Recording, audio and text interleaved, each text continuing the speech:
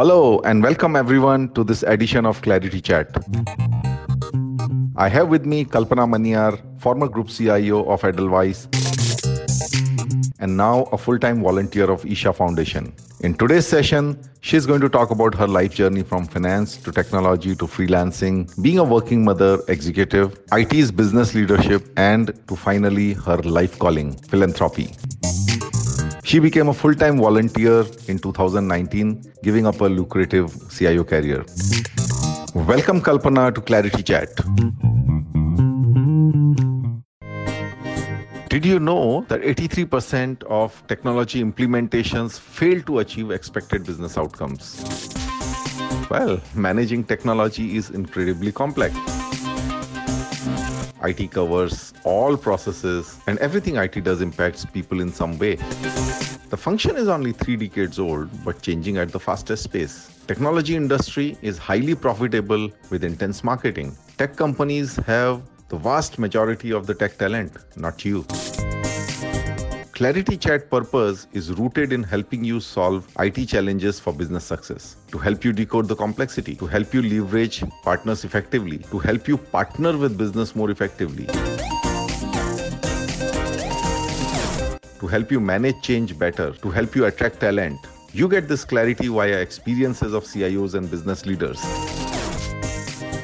shared informally and candidly over a cup of tea. Welcome to the ClarITea Chat podcast. Please share your life story with us, calling out some key inflection points which reveal to you the first principles of creating success with technology. And with you, I can also say as well as in life. I have not left the road. I mean, in a sense, I'm not in active professional life, but technology continues to remain. And actually, who can not find ROI in technology? Or technology is there for all of us. I think it saved our lives in this current pandemic. But going back to your question. Basically, if I were to look back and look at my growing up years and the recent, roles, nothing very spectacular when I was growing up.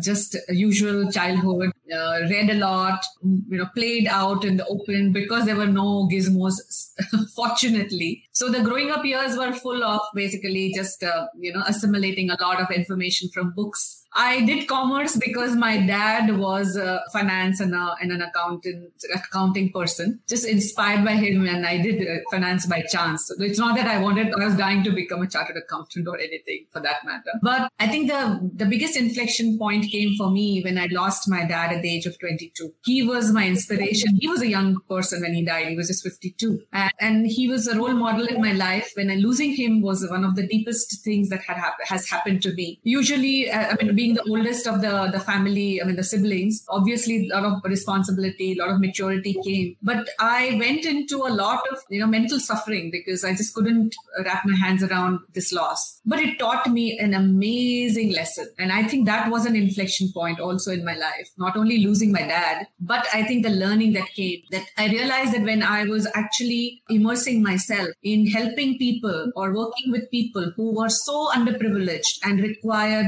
they had nothing. So I started going out on medical camps to far off villages which had nothing actually, with a set of doctors, Ramakrishna Mission. And I realized that when I was working with people who had nothing and yet they were smiling, my suffering reduced. So this was the biggest lesson at 22 for me, that don't wallow into your pains. Pain may be inevitable, but suffering is not. So it was a huge amount of growth that happened at that time. Then I did my chartered accountancy, cost accountancy. I got married. But I somehow got interested in technology. And during that time, a little after my marriage, when I was still practicing as a chartered accountant, that when I said I want to learn, and I went into systems analysis and design because I basically wanted to learn technology more from solving business problems and re-engineering processes so that technology is best used. Those were early days of computerization in the stock exchange. I joined my family business of stockbroking actually, a little hesitatingly, but it was the need of the family. So I said, okay, let me do that. But otherwise I was quite happy with my CA role. I was into practice. But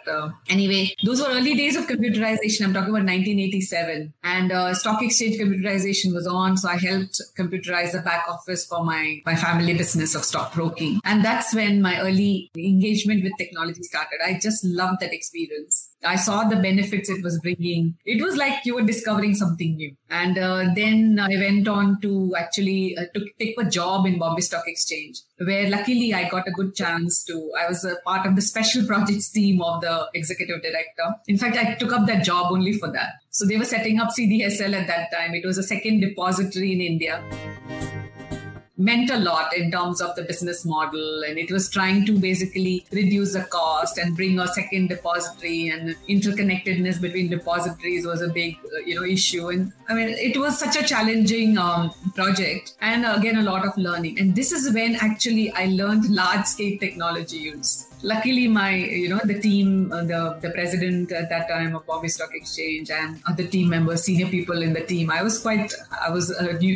just joined Bombay Stock Exchange. But the senior people had reposed a lot of trust. They gave a lot of room, a lot of learning, and I just enjoyed that experience. And of course, I went on to do more in helping in modernization of clearinghouse and many other projects which were more technology oriented, but at the same time were solving large business problems. So this was my early foray into technology. I loved the experience. Then I went on to have more confidence, and then I went and joined iFlex. At that time, it was not taken over by Oracle, and I enjoyed my role there, but it had to be cut short because I was a family situation where I had to come back to India and go on a sabbatical. So that was a second inflection point. That here I was thinking that I wanted to now. I was in a technology company. I was trying to do something that I really felt was very important for me, or I was enjoying, and I had to go on a sabbatical. But again, very beautiful thing happened to me at that time. I got into Isha yoga. A friend of mine said that, I'm going to learn yoga. Do you want to come? And I said, okay. And I just experimented. I had a lot of free time because I was a sabbatical, and I did this program. And again, it was such a humongous, I had not expected anything big except bending and stretching. But here it was that I discovered what it is to just go inward. And then again, it was not easy for me to just put myself down and say, okay, fine, I'm on a sabbatical. I just started freelance consulting because the flexi timings helped with my family situation. And I had an amazing experience even here, wonderful clients, a lot of learning, different business problems to solve. So I worked with large investment banks, brokers, small brokers, but on their processes, risk management, trading technologies. Even selling off broking. Why broking is not. I have a friend now. He's become a friend. A client has become a friend, where we did an analysis for him, and we just showed him how broking was not lucrative at all. The retail broking. And he sold that business and went into real estate, and he still thanks me for that. So it was an amazing experience. I think I went on and on doing more and more projects. I love the freelance experience. I love the different problems that came my way. And then I went on to join Edelweiss. Then I was ready because I could have taken up a formal job. The family situation had improved. There was no issue. And then I joined Edelweiss. And I think it was one of the best times that I could join Edelweiss it was 2010 when it was scaling up. And what a journey, like the scale up. Not only in terms of each business scale up, but even foraying into different domains within financial services. So that again was a wonderful experience of learning. I was more comfortable with broking and, broking related areas. But here I learned a lot on the credit side, on the life insurance business we set up. Then, of course, we set up many, many more businesses. And that was a wonderful journey of 9 years. But somewhere along the way, I think there was some part of me, and because I had already started practicing yoga, I was a part-time volunteer with Isha and other NGOs. During that journey, I just felt that maybe there is something that I could do more in focusing on my inner journey. And if I could do something which made a big difference to people's lives, in financial services, I knew I was doing something which helped businesses and obviously and customers. But here then I was already starting to think that can I do something which is a little more meaningful and makes a difference to other people's lives. I got exposed to Rally for Rivers movement at that time, which had just been started in 2017 by Sarp Group.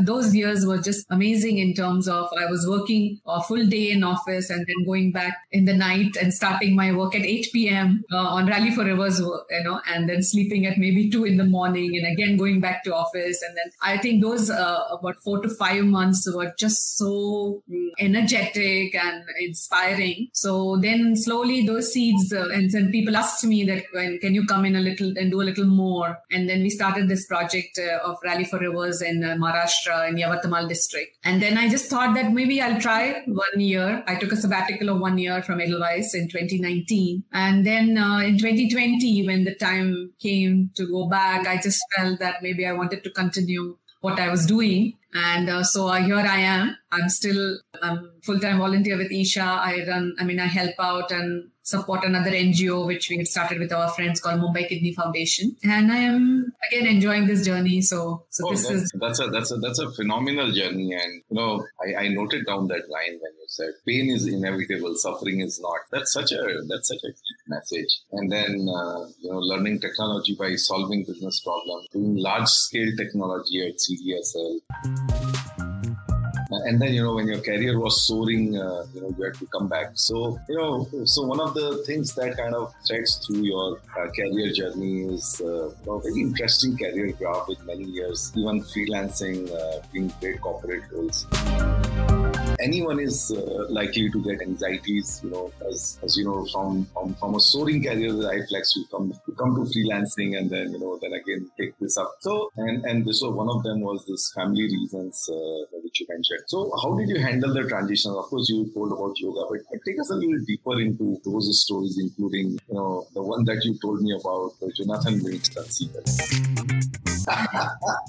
That's one of my favorite books as well. Yeah. So if I look back, see, actually, it is like this, Jagdish, that when you are living those moments, it doesn't appear to you like you're making some big decisions or some big choices. It is that life throws you a curveball and you just deal with it, right? I mean, how you deal with it is your problem. You can either deal with it in a manner which is like, okay, it's great, let me make the most out of it, or you can deal with it by complaining. But I just never felt that way. So, I mean, if you see right from CA practice to family business to working as an employee in Bombay Stock Exchange to again iFlex to freelance consulting, then to Edelweiss and then back to whatever, volunteering. Yeah, there were times when things happened and you took a call, whichever way. There was some anxiety. I wouldn't lie by saying, it will not be a truth if I had to say that, no, I felt nothing. Of course, there were moments when you felt that, I wish it was different. But then the acceptance was, if the acceptance is a fatalistic acceptance to say, this is the way it is, I can't do anything. Instead, if it is an active intelligence that is working, okay, let me make the most of whatever is available and let's see what works out. I think that actually helped me. And I do recollect that when I was young, I used to read a lot of Richard Bach and Franz Kafka, J. Krishnamurti, and many other books. And one story definitely touched me. At that time, I was like heavily into Richard Bach. And, so Jonathan Livingston Seagull, I think most of us grew on such books, where the seagull is basically just wanting to break free there, because the seagull's story is basically just the food and the existence, just the routine, just you eat, sleep and, just the routine existence. Instead, it was more to do, the Jonathan Livingston wanted to fly where no other seagull had dared to fly. So I think these things were really inspiring. And I now definitely recollect one other book, which was Illusions from Richard Bach, which talked about some sea creatures. And I would read that part again and again in that book, where the sea creatures had just, had only known, the only thing that they had known in life was to cling to the rocks. because that clinging was their way to the life. And when they were resisting the current, they had learned that from birth, that the only way to do it is to cling to the rocks and resist the current. Whereas here, one creature actually just breaks free, and it just says, I will let the wave take me wherever I'm this time to go. And then, how that creature just soars above. And then all the creatures who are clinging are looking up and saying, oh, a Messiah has come. So it was just an ordinary creature, but he just let go. And these things, stories stayed so much with me that I somehow maybe even not very actively thought about doing all that or emulating that. It just came as a part of my response mechanism. So I think that was one of it. And I think overall, it sounds like a holier than thou, and I don't want it to be like that. It's just that I think I got lucky. Good things worked out, and I just seized all those opportunities. Yeah, connects so well with my own experiences. By the way, Chet Bach is a personal favorite as well. So I've got his entire collection. Yeah. Whether the one, Illusions 2, and then, even the recent ones where he talks about the ferrets and all that. So I don't miss a book by him. But yeah, it is like so much connects, like for me also being a mechanical engineer and then deciding not to plunge into IT when everybody in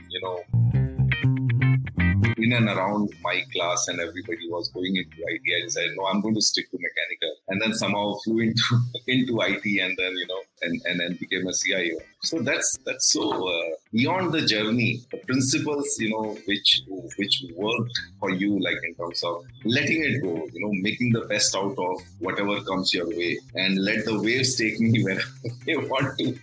That's so, I would say, I learned so much from it, and resonates so much. So you want to talk about, the time when you came back and started freelancing, what exactly happened that time in terms of, your mother-in-law, and did you feel an obligation to really leave that career and all that to leave a good career?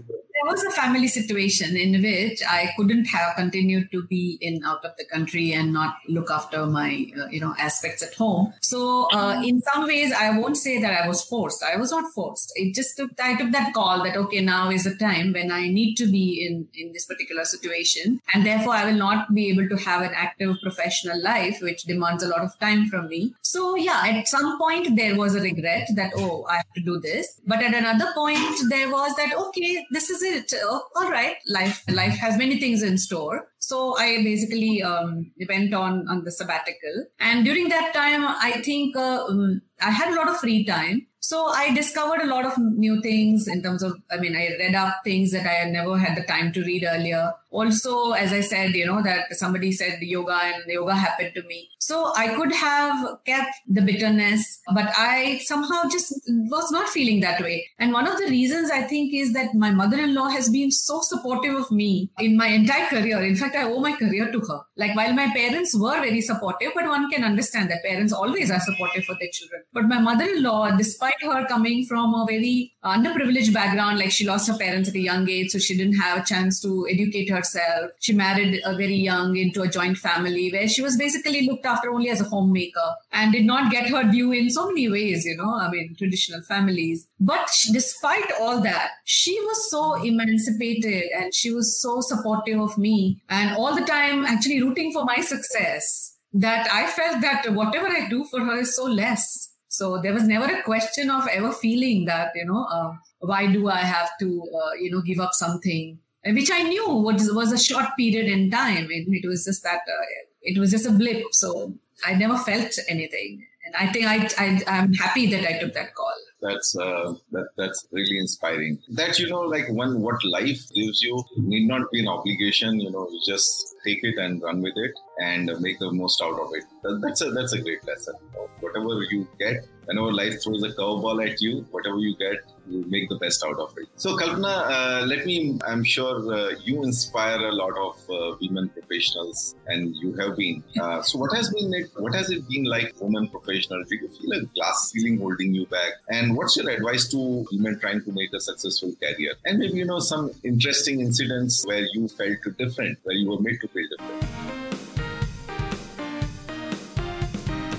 So fortunately, when I was growing up, we were 3 girls and 1 boy. My brother was the youngest. We were 3 daughters. But my parents never made us feel that we were girls. Like, we had the same aspirations. The questions at home would be, okay, what do you want to do? What do you want to become? And the chores are divided between the girls and the boys. So there was never a discrimination. So I never ever felt while growing up that I was a girl. It is just that, it's in your mind, right? I mean, so when I went on to do my CA, I went on to one audit firm. It was a leading audit firm at that time. And I walked up to them and I said, can you take me, as an architect? So they said, oh, we don't take girls. So I said, oh, why? So then they said, because we have a lot of outstation audits and girls don't travel. I said, what made you feel that I will not travel? I will travel. So the boss at that time, one of the partners said, why don't you go and ask your dad? At that time no mobiles were available, right? So I said, okay, I will ask him, but I know the answer that he's not going to tell me no. So why don't you take me? So he said, okay, first you go and ask him. So next day I went back and told him that, yeah, my dad is okay. So he was quite surprised because when I asked my dad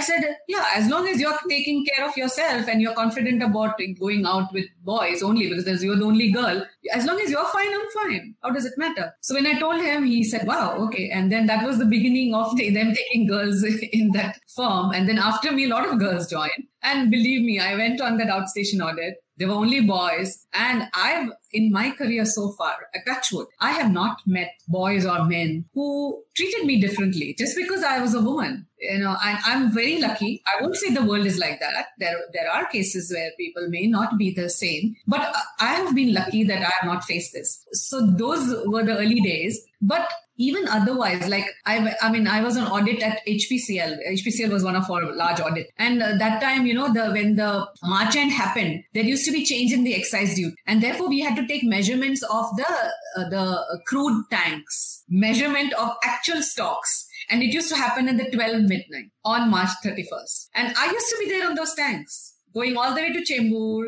Those are far off places. Of course, we had a team. But I was coming home alone in a cab, of course. But my mother, she would worry as long as I reached home and I said, okay, I've arrived. She would always be just anxious, with no mobile phone. So you had no way to contact. But I did all that and I never felt anything. I don't think people made me feel different. So fortunately, I've not faced a glass ceiling. I've had arguments. I've had men colleagues or seniors argued with me and fought with me, not because I was a woman, but because I had a different point of view and they respected that, So if you were to ask me, Jagdish, does it exist?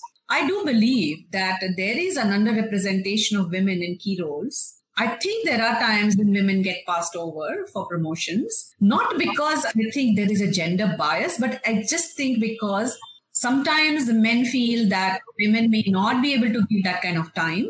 And sometimes women feel that their other parts of their lives should take a precedence. So in balancing, sometimes women give up multiple roles. They can't, if they can't balance doing multiple roles well, then they give up. And sometimes men do feel. So is it correct?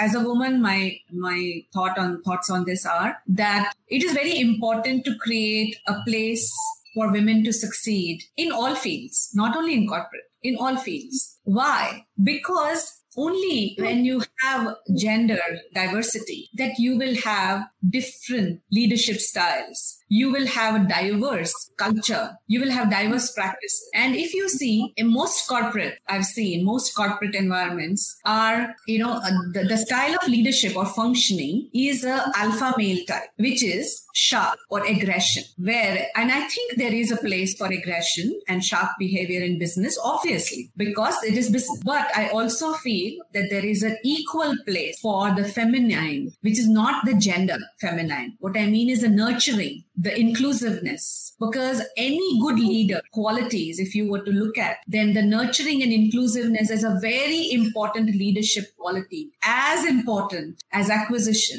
as important as meeting targets, as important as growth or scale. Because while other aspects in business, all the other resources in business, whether it is capital, all these are inanimate. But the biggest resource, I wouldn't want to call human a resource, but the biggest possibility is only with human beings. Because business as an entity cannot work by itself. It is the human beings, right, that make it work. And if inclusiveness or nurturing or growth is not an important important element of leadership, then you are actually missing a very big point, which is every human is a possibility. It's a huge, huge miss. And the alpha male type of leadership always misses this. And therefore, when you have women and men in leadership roles or at any level, you are having the possibility of having different leadership styles function, and which is more wholesome, which is more holistic, which is more, human growth oriented. So I would say to women, I haven't reached such heights that I want to give any advice, to be honest. I'm also learning. But I would just want to say one thing to women, that just be yourself. Just be true to the core of what you are. You don't need to wear, if you're comfortable with Western, you can wear Western. If you're comfortable with Indian, you can wear Indian. If you're comfortable with Indian ideology, it's perfect. If you're okay with Western ideology, it's perfect. There is no one thing that's right or wrong. Just be true to what you are, be true to your core. If you see ISRO women scientists, they're the ones, it just makes my heart so proud and happy when I see ISRO women scientists. They're all wearing saris, having a gajra in their hair, and they're launching large spaceships. This is what celebrating womanhood is about. Not getting stereotyped, not getting typecast, just being true to what you are. No, I think this is absolutely fantastic, and as Ravi says, a balanced view on gender diversity. I remember you saying that that many times it's in the mind, and I think when we start typecasting ourselves in certain ways, or when we start stereotyping. So one is others is stereotyping you. The worst is when you start stereotyping yourself in terms of what you cannot do or what you should not do. Like those can, should, and all those kind of stereotype. Yeah. But that's excellent, Kalpana. Now at this point, I want to just call out to all the audience. Thanks for all your comments and playbacks. And if you have any questions for Kalpana, please keep shooting. We are reading and bringing it up here, and we'll pick it up. So Kalpana, let's move to the next one, which is your transition to philanthropy. You gave it up all in terms of the money, power, and all of that, and became a volunteer. When you were at the top of your game, take us through a little bit deeper into more zoom in into what that process was, and and how you discovered your life purpose. So honestly, it was not like a aha moment or anything. It's just that I think from my childhood, I was always looking at something which would be different from my routine. So while you studied, you got married, you had kids, you did your job, but somewhere something was always missing in my experience. And I was not able to pinpoint what it was. I would read J. Krishnamurti's books and go and visit him when he would come once in a year to India. And whenever I would see his eyes, I felt there was something in them which I want that. I don't know what it was. It was just that he had found that deep, something within himself, which I was looking. And I never knew what it was and how to get it. It's just that by a chance, as I said, when I went on sabbatical, I went into this yoga program because one of my friends said it's happening. And I said, okay. My expectations were not to find something very big or anything. I just went there to bend and stretch. But I got introduced to something which was called Shunya meditation. And it was something which really made huge difference to me. That time I felt, oh, this is exactly what I was looking for. I didn't know what to do earlier, but here I found a tool. And it was as scientific a tool as it could be, because if you see yoga, it is a technology, there are, of course, subjective dimensions to it, but if one wants to even practice it like technology, one can, because there are tools and they work. And if you see Sadhguru, what he says is that even Gautam Buddha was in a way scientist, because everything he put down as sutras were clinical. That if you did this, this would happen. And here I had this tool in my hand and it was so simple. It was just so simple. And I felt, wow, this was amazing. So that was when my journey started to go deeper and deeper inside. And I went through a lot of experimentation and learning. But at that phase, it was it was like a sponge, just imbibing, experimenting, wondering whether this works for me, how it works, what doesn't work, but tremendous amount of learning and introspection and, reflection. And then it stuck. And I think it just unleashed something huge, because I realized that I was bound by certain mindsets and locks within me. And these tools were somehow just unlocking everything. So then I was free. I didn't know why, we build walls around ourselves of things that we feel we can't do, opinions. And here I was just set free. And I just love that feeling of homecoming and just being free and just being exuberant. Nothing big will need to happen if you still want to be joyous or exuberant. Just life itself, just a regular life itself was amazing. And so I think I just continued, and I think I will continue. Okay. Yeah. So, now that you are into philanthropy, and right in the beginning, actually, you mentioned something about the technology never leaves you. So how do you see from where you are today in terms of using technology for human well-being and for the larger public good? And as you look back, what advice would today's Kalpana give to the younger Kalpana of 10 years back? Actually, these are two questions. Right.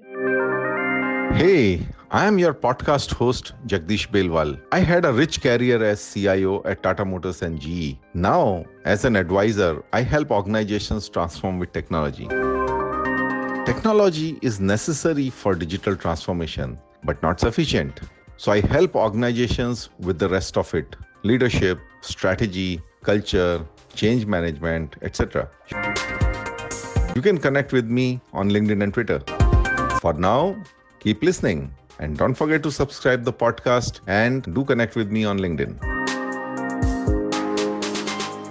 So while, if you just look at last 1.5 years, right? Technology has saved the world. Imagine otherwise locked down, and yet most work in corporates happened. Of course, not at the same pace. Initially, we all struggled because we were all very used to in-person working. Some companies were working from home, but most companies, at least in financial services, working from home was a taboo. But so we worked, right? And the technology saved us. The vaccine in the shortest possible time, everything. So, I'm technology playing a role which is just like unprecedented. Some aspects of it, like how much we struggled as CIOs, at least I remember, bringing the digital transformation or the digital mindset in the employees. Pandemic has been the biggest guru. It has changed the entire behavior, and technology adoption has been great. So while we look at all technologies helping do a lot of efficiency, bring a lot of transformation, we're looking at many things, right? Driverless cars and space travels and,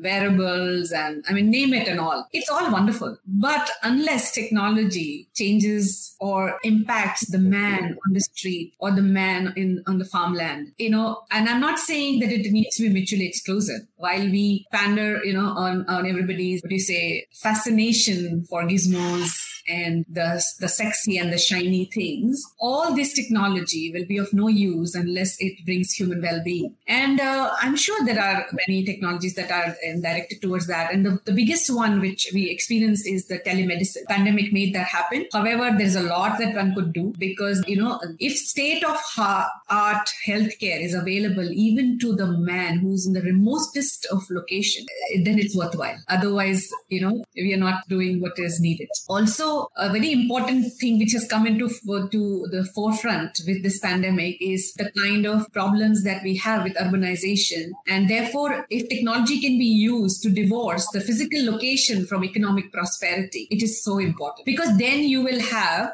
good jobs available in far-flung locations, and will improve the quality of life for millions of people. And therefore, if we can work on these technologies to help sustain and provide jobs and skills and education to the remotest part. And I think Sadhguru speaks so passionately about it, because, this can actually create a lot of, balance between urban and rural areas and bring economic prosperity and equal opportunity in far-flung areas. So this I felt is also very important. And also smart agriculture. While we talk about everything, smart cities, smart this, all are very important, no doubt. But smart agriculture, because then these technologies will help the man who puts the food on your table, right? Whether it's smart irrigation, it is monitoring and controlling, fertilizers required, water required, and for these, these fields or crops, sensors. I mean, all these, and make it so simple for use that even the last mile has an access to it. So these are some of the thoughts that I had in terms of where we need to also look at technology, initiatives. Yeah. This is an interesting one. In fact, I feel a little bit jealous sometimes in our school group. So, I studied in Almora, which is a small town in Uttarakhand, and we all keep reviewing that, we are not able to visit the place more often, and we keep making plans year after year that, we'll do a reunion somewhere nearby. And now I see that, with this pandemic continuing, some of us have actually gone back and started working from there. And it's not just that you're working from there. Then you also have a life where you are also inspiring other people. You are also interacting with other people, and you're able to do something beyond work, and that adds to the ecosystem in these places. But that's a great point, Kalpana. And I think all great points around the smart agriculture. You can use water more efficiently. I think the way agriculture has been run in our country, the water tables have kept going down. There's enormous use of unintelligent use of water in agriculture, and that's something that can be addressed via technology. And of course, telemedicine is a great possibility for people with remote area. So now coming to one of my questions, Kalpana. In fact, that was a different discussion we were having, and I related it so much to change management. Whenever we talk of technology, we talk of change management. And you said something very, very deep, which kind of stuck to me about, the horse versus bicycle. Why don't you talk about it in the context of organization change management? So I wouldn't take credit for the originality of this idea. I was in one of the sessions, the leadership, Isha runs a leadership academy called Isha Leadership Academy. There was one of the sessions in which Sadhguru basically said this, and it really struck me. So what he said was that, organizations need to look at themselves as organisms, because when you are an organism, you respond to the external stimulus immediately, or you adjust, you recalibrate, and you are agile. And also, it is in this context that he had mentioned that there is a difference between organism and organization. And the example he gave really stuck to me. He said that, it's like this, that when you are riding a bicycle, it's easy because it's just 1, 2, 3. You should know the process and it will happen, because bike does not have its own mind. But when you are a leader in an organization, you are riding a horse. The horse has his own mind, and therefore you cannot ride it like a bicycle.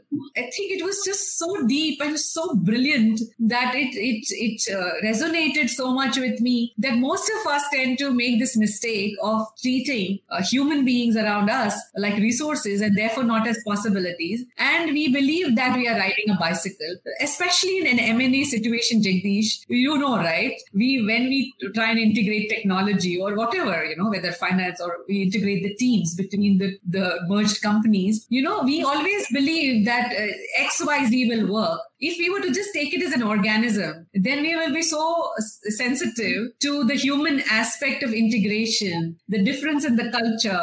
How do you bring it about? Because the acquiring company may feel like an Alexander, but the company that is getting acquired, their employees are going through a lot of insecurity, anxiety, and therefore are we mindful of that fact? And are we using this organism example there? So that was what it really resonated so much with me. And I wish I had this insight when I was in active work life. Yeah. It really struck me, when first time you said it. And, it's that the people that you're managing, they're not just Excel and PowerPoints, they are real human beings. And, you got to be sensitive to, the fact that whatever you do, whatever way you touch them, right? I mean, there will be a reaction. Yes. It won't just be like, you move your handle and the cycle will go one way. And therefore, that for successful leadership, it's a very important aspect to understand and empathize with that horse as to how it is going to react, and how much gentle you can. I mean, with a cycle or bike, you can be as rough as you want, but not with a horse. It will throw you off your back. If horse decides to go in another direction, how do you slowly get it back to the right direction? Absolutely. A horse can throw you off its back, and that's many times that happens in organizational initiatives where when you are not sensitive to the horse, that these initiatives get treated. So Kalpana, I think I'm at the end of my questions. I'm quickly browsing through audience comments. So thanks to Rajiv, Divya, Sajid, Shashi, Ankur, Pankaj, Rakesh, Partharthi, Divakar, Amit. Yeah, then there's Arun and Balaji. Balaji, thanks for that comment. Yeah. I think this, then the seagull story, it has inspired a generation actually. How, it's like, when you are saying, Kalpana, that, it's all about eat, live, sleep. It's like, life is much beyond 9-5, right? It's a pursuit and it's an exploration. So yeah, there's a comment from Makaran Joshi. If you're from a non-IT background, you have a chance of becoming a CIO. That's kind of a comment. So Kalpana, you want to respond to that?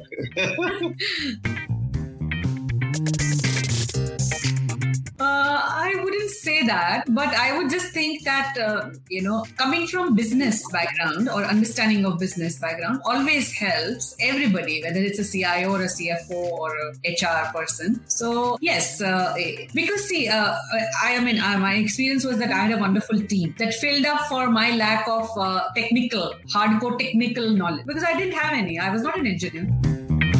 I was just a business person, just trying to apply technology to solve business problems. I don't know whether I did well or I did not do well. I just did my best. I know that. I enjoyed it and I did my best. Maybe somebody else who would have been a hardcore technology guy would have done differently, probably. So I don't think there is a rule that somebody succeeds only because if they're a non-technology person. But if a technology person can bring the breadth of looking at things, right? Because technology is a vertical, it's more deep. But if they can bring the breadth of being able to, so there is a very beautiful way of looking at it. There is a Garud drishti and there is Sarp drishti. So a hardcore technology person has Sarp drishti, which is a ground level understanding of technology, which is also very important because without that you cannot actually function. But a Garud drishti is very important. So generally, if you see management studies aims to bring a Garud drishti, which is a bigger picture. You are flying and you are having a view of the entire landscape, whereas Sarpa Drishti is focused down. So any specialization helps you build Sarpa Drishti. Any general management or any other study brings you the Garud Drishti. So a combination of these two is very important. So if a hardcore technology person goes and gets an MBA or any other degree, not necessarily a degree, you can just do an experience, but brings that Garud Drishti, they can succeed extremely. In fact, they can do better than even the non-technology CIO. That's what I feel. Because you have the possibilities of both, right? Absolutely. And I think it's also a very good reminder to all of us that eventually, every single function is solving business problems. It is solving for taking organization from point A to point B, whatever is the vision. And if you are doing it in isolation, which sometimes, I see, as tech guys with our Sarp drishti, we tend to go so deep into the nuances of the technology that we lose that Garud drishti. And I think it's not about technology, being a technology person or a business person. It's just that, if you have handled business in any form, whether in a tech role or a business role, your ability to see the larger point of view of business and how technology plugs into the business functions and strategy for success, I think that just improves. Jagdish, I'm sorry, I forgot one of the questions that you had asked me, that if Kalpana were to look at 10 years back, what would I do? This is exactly what I would change. And Makarand, I think maybe this can help you this was a question. The one thing that I would do if I were to live my role as a CIO or any other business leader is to go and listen to the customer, talk to the customer, just keep talking to the customer. Because if the insights are coming only from your businesses as to what is needed, then it is just one view. I would keep talking and sitting maybe in IVRs or looking at customer complaint mails or going and visiting a customer or talking to a customer. I would just do this. If you do this, everything falls in place. No, absolutely. So this yeah, and I always tell people that you should do something like an hour in a customer's life or a day in a customer's life where you're just an observer, Don't try to preach or tell people how to do things or how to use technology. Just go and see how they use it. And whenever I have done Kalpana, I have found that people use technology only about 10 to 15% of their overall work time. I mean, unless of course, you are in a very, very tech-heavy, scenario like a BPO. But like, for example, a dealership or finance function or a manufacturing function, and just understanding that 90% of what people do when they're not on the computer or when they're not handling data, that really provides the overall perspective and context to what should be done in that 10% that they are using. I think that sometimes we miss. But thanks for being very frank about that. Yeah, and it typically happens. As we go higher up, we start losing touch with the ground and with the customer. Yes. So there is one question from Pawan. I think young generation plan B and don't have any patience. You were mentioned about losing father at young age and having gone through anxiety. What is the message for young people if going through similar trauma situations? I can see so many up and down, and you always come out successfully. Yeah, I mean, honestly, I won't claim to know it all, but I can just say one thing, that the external situation, and this is the biggest learning that I got from inner engineering. This is one of the programs that Isha, I did in my early years, is that the external situation is never in your control. You may lose a loved one, you may lose a job that you loved, or you may lose your wealth. You can lose many things. So external situation can never be in your control. Like for this pandemic, I'm telling you, the entire world is frustrated, right? Everybody in the world is frustrated because they don't know when this is ever going to end. And yet we are all living, right? Because there is it is there. It's there. But the external situation is never in your control. It is only your inner situation that you can manage. So the inner engineering taught me this, that most of us engineer our lives outside.